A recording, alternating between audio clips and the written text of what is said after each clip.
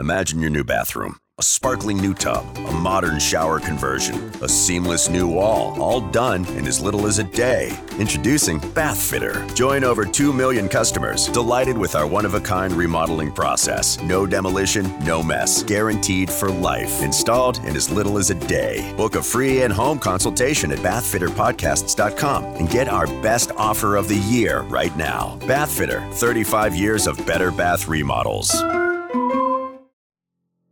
Welcome to Silicon Valley Trends, a free podcast series published by Silicon Valley Business School. I'm your host, David Smith. At Silicon Valley Business School, we provide affordable, real-world, online business education to everyone, everywhere, and guide entrepreneurs towards success with their startup ventures.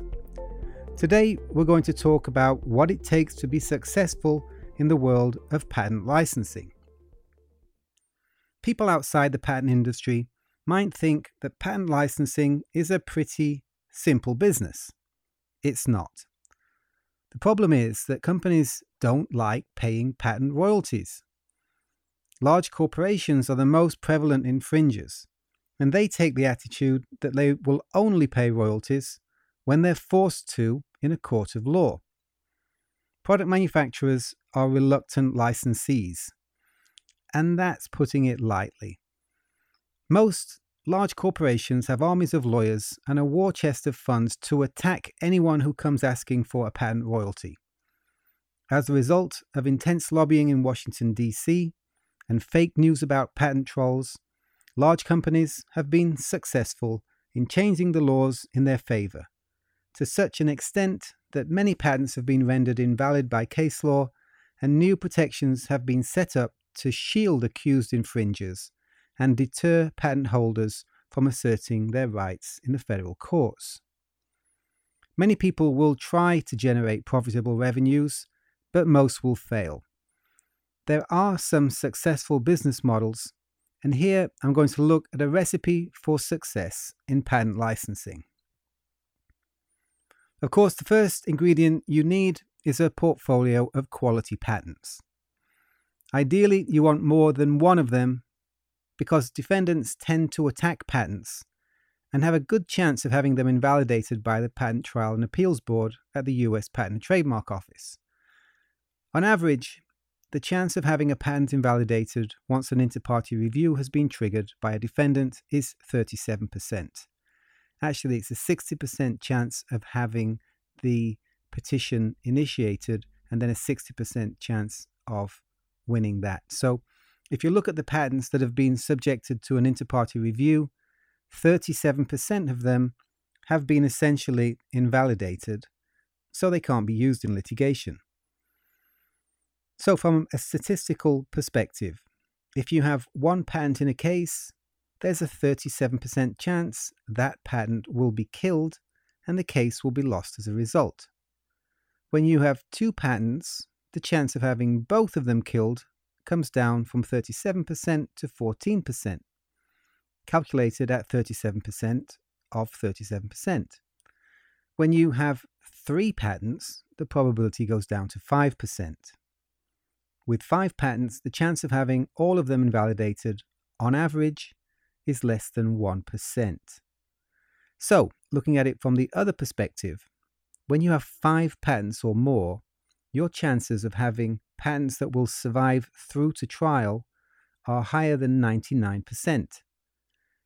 This means you not only want quality patents, but you want a bunch of them, ideally 5 or more. Patents can be acquired in a number of ways. You can come up with inventions and file applications. The problem with this is that it takes years to get your patent granted. Then it takes about 10 years for sufficient infringement in the market to develop to justify bringing a lawsuit. In most cases, the technology doesn't catch on, no one adopts the invention in their products, so there are no royalties to collect. Acquiring patents through invention is a long process that is speculative. If you're looking to collect license royalties, you're likely not prepared to wait more than 10 years, hope the stars align, and your patents become heavily infringed. This is why patent purchasing is an effective option. There are more than 2 million active US patents, and with my company Tynax, we contacted hundreds of organizations to see which ones would be prepared to sell their patents under the right conditions. At the last count, we had more than 500,000 patents in our database available for sale. These are not all patents that are on the market with sales materials and a price tag attached, but they're patents that are sitting on some organization's balance sheet and the owner is prepared to sell if it receives a reasonable offer and a license back so it doesn't lose the right to practice the invention. Since the most significant patent reforms were initiated in around 2012, the number of patents available for sale has increased significantly, and at the same time, the number of patent buyers in the market has declined considerably. The result is a buyer's market, where patents can be acquired today on terms that are favorable and compelling for potential acquirers. Instead of buying patents, many patent licensing companies have turned to offering sellers a percentage of the licensing fees collected.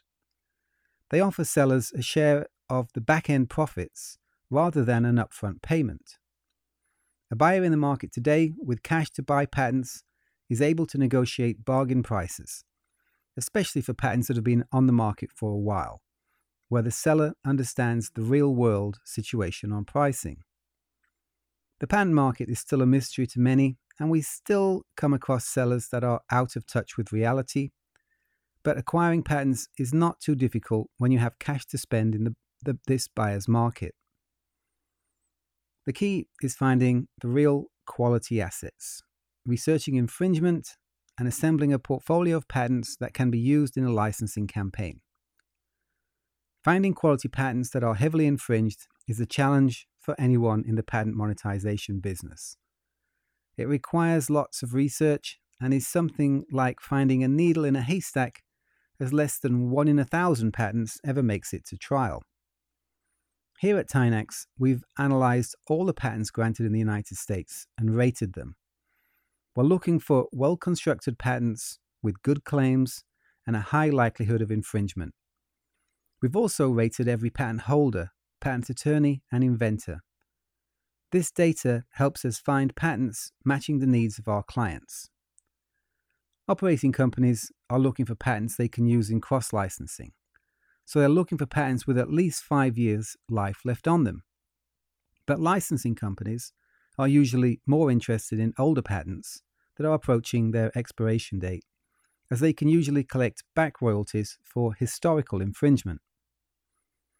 An experienced patent broker can be instrumental in finding quality patents, negotiating terms with the patent holders, and negotiating the patent purchase transaction. Large corporate patent holders are often reluctant to deal with patent licensing companies directly and see them as the enemy in many situations. They don't want to be seen colluding with the enemy, but these companies are looking to monetize their patents and will usually be prepared to interface with a trusted patent broker. So beyond having access to sellers and having a database of patents for sale, a reputable broker can be critical when it comes to opening doors and negotiating the acquisition of quality patents. The next ingredient is a patent assertion entity. It's become commonplace for patent licensing and litigation to take place through a dedicated new company. A patent assertion entity is created with the sole purpose of holding ownership of the patents and acting as plaintiff in the patent litigation cases. Patent licensing is essentially a specialist business. You need specialist lawyers and technologists to run licensing campaigns. When negotiating license terms, lawyers representing licensees generally try to get a license to all the patents held by the licensor. In fact, many times they'll ask for a covenant not to sue, which means the plaintiff can never sue the defendant again with any patents. The strategy often adopted by patent holders is to separate patent licensing campaigns by using separate patent assertion entities, each one a separate company with a distinct set of patents. Then they can provide licensees with what they're looking for: license rights to all the company's patents and an assurance that they won't be sued by the same company again in future. As well as limiting the patent licenses to patents involved in a specific licensing campaign, asserting patents through a dedicated patent assertion entity can provide a shield of protection for the inventors or the original patent holders.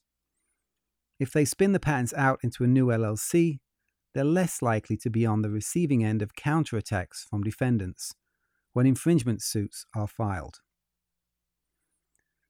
Damage limitation is a good reason for separating licensing campaigns and isolating each one in a separate LLC.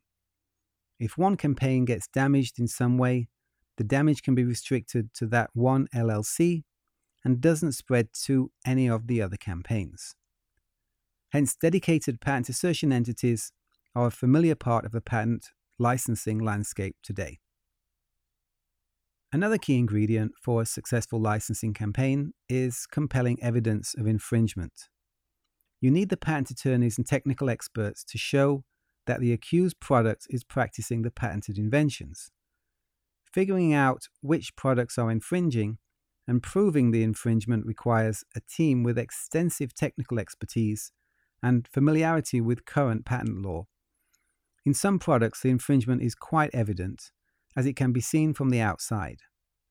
For other products, it's necessary to disassemble the product and reverse engineer it to figure out how it works, and show that the patented inventions are indeed present. There's a whole industry built around breaking down electronic products such as smartphones and figuring out how they work.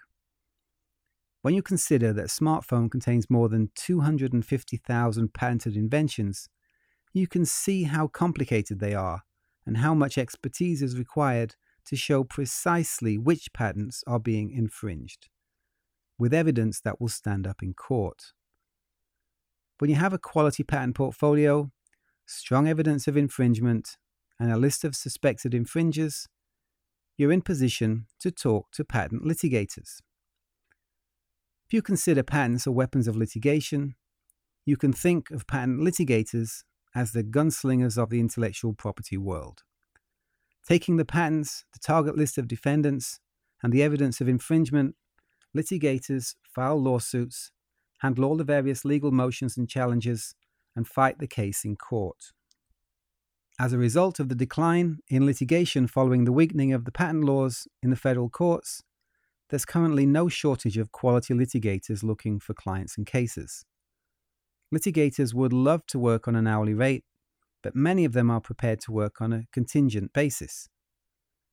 Many large firm litigators will work on a blended arrangement where they earn hourly fees at a discounted rate and get a share of the upside when the case is finally disposed. Some experienced litigators are prepared to work on a fully contingent arrangement where they take no fees at all but earn a share of the proceeds. Of course, if they're working on a no-win, no-fee basis, these litigators are looking for the very best cases.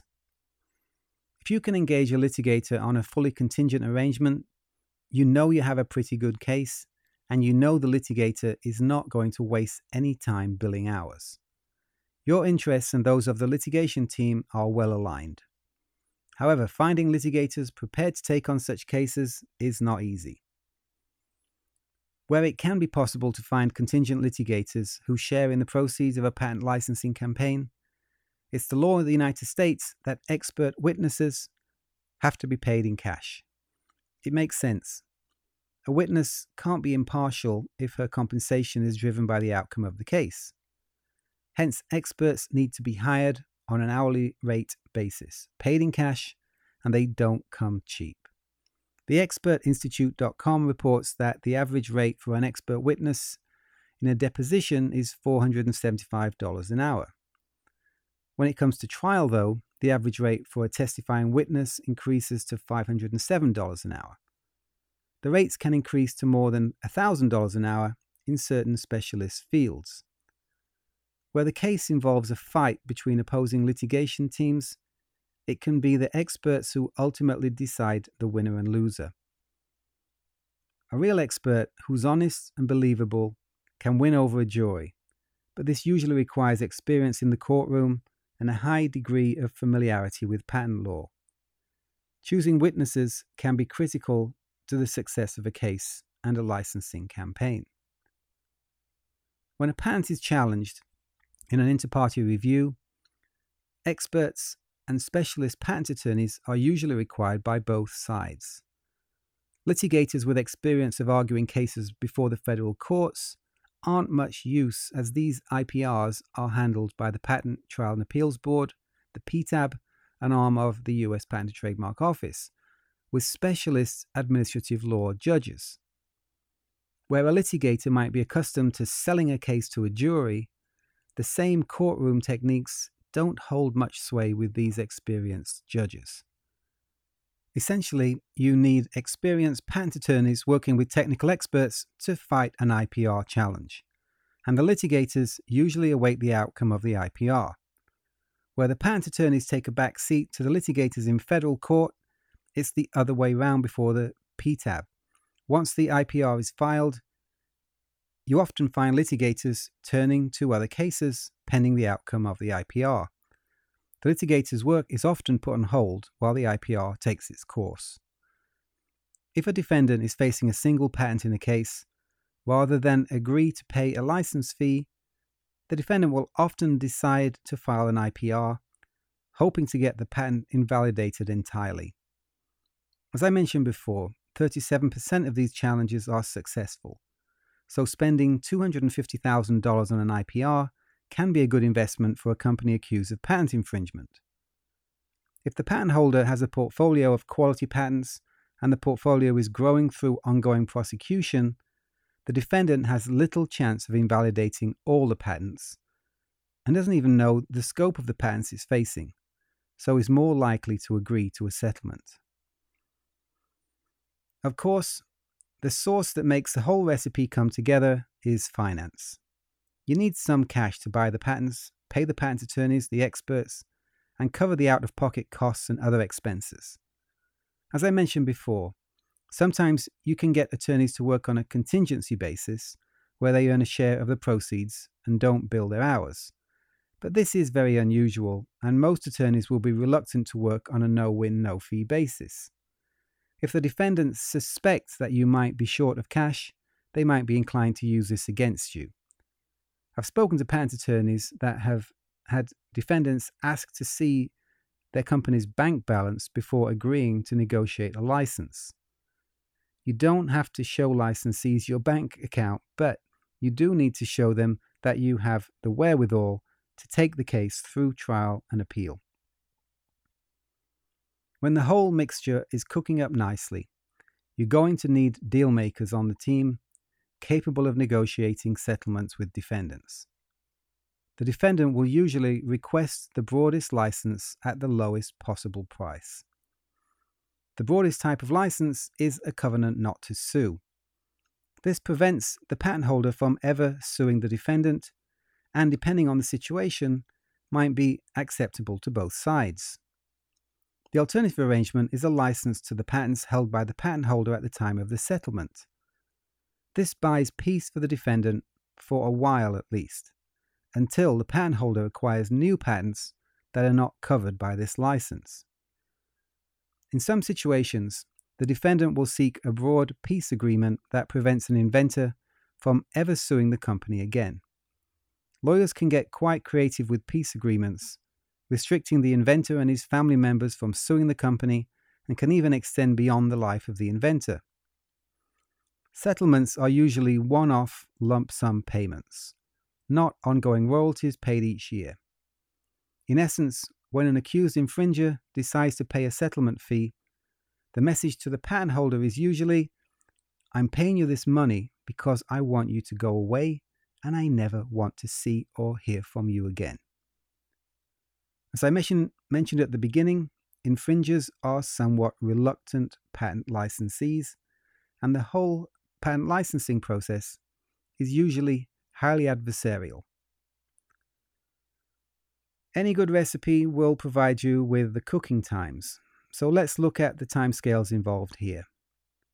The process of acquiring patents can be quite time-consuming, but can be reduced down to a couple of months when handled by an experienced patent broker and attorneys representing the buyer.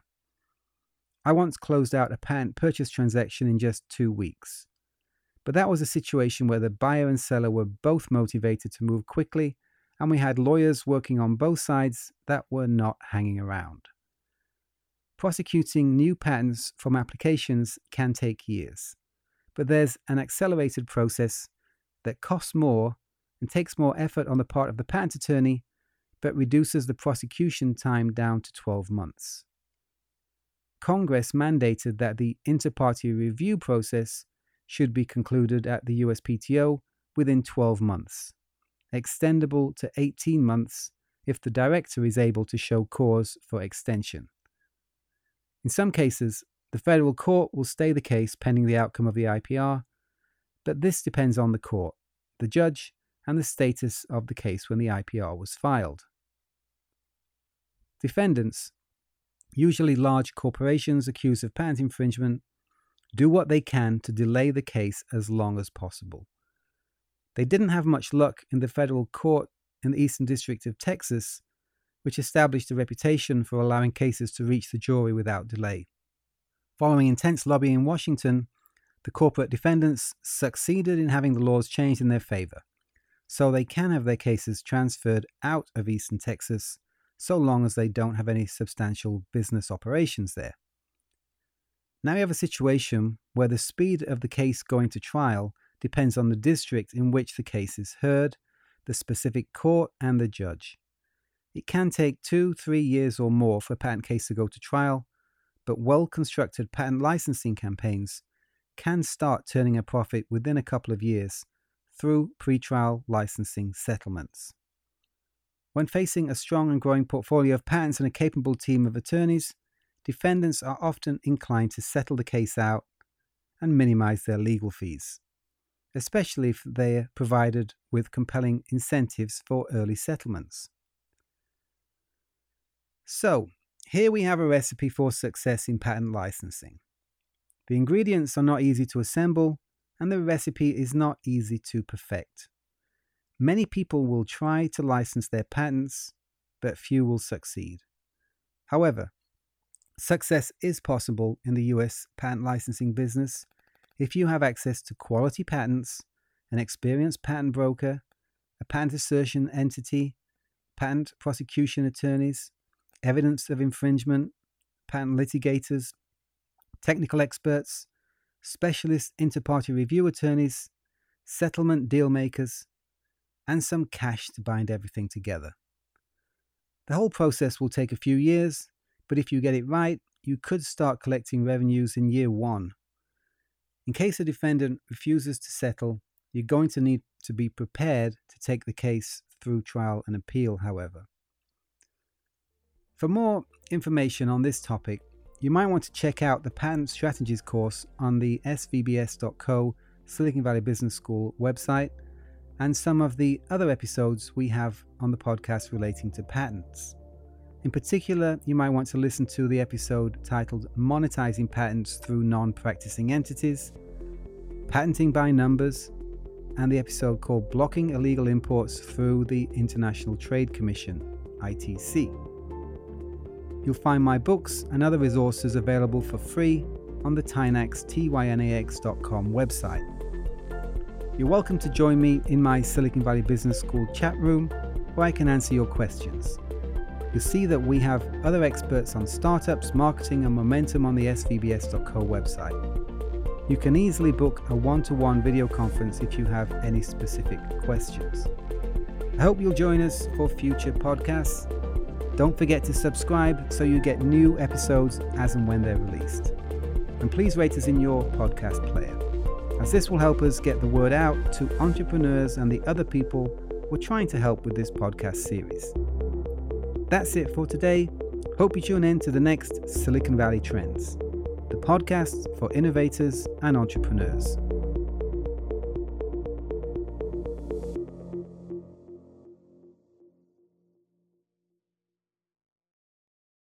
New on Curiosity Stream. Have researchers figured out a mathematical formula for success? A clearer understanding of how success happens could lead us to change the rules. Gain a new perspective on getting ahead. It's Science of Success. And the U.S. won the space race, but not without help from the Nazis. They were just years ahead of us. Meet NASA's rocket scientists of the Third Reich on the moon landing and the Nazis. Watch now on Curiosity Stream. Annual plans are $20, just $1.67 a month. Visit curiositystream.com.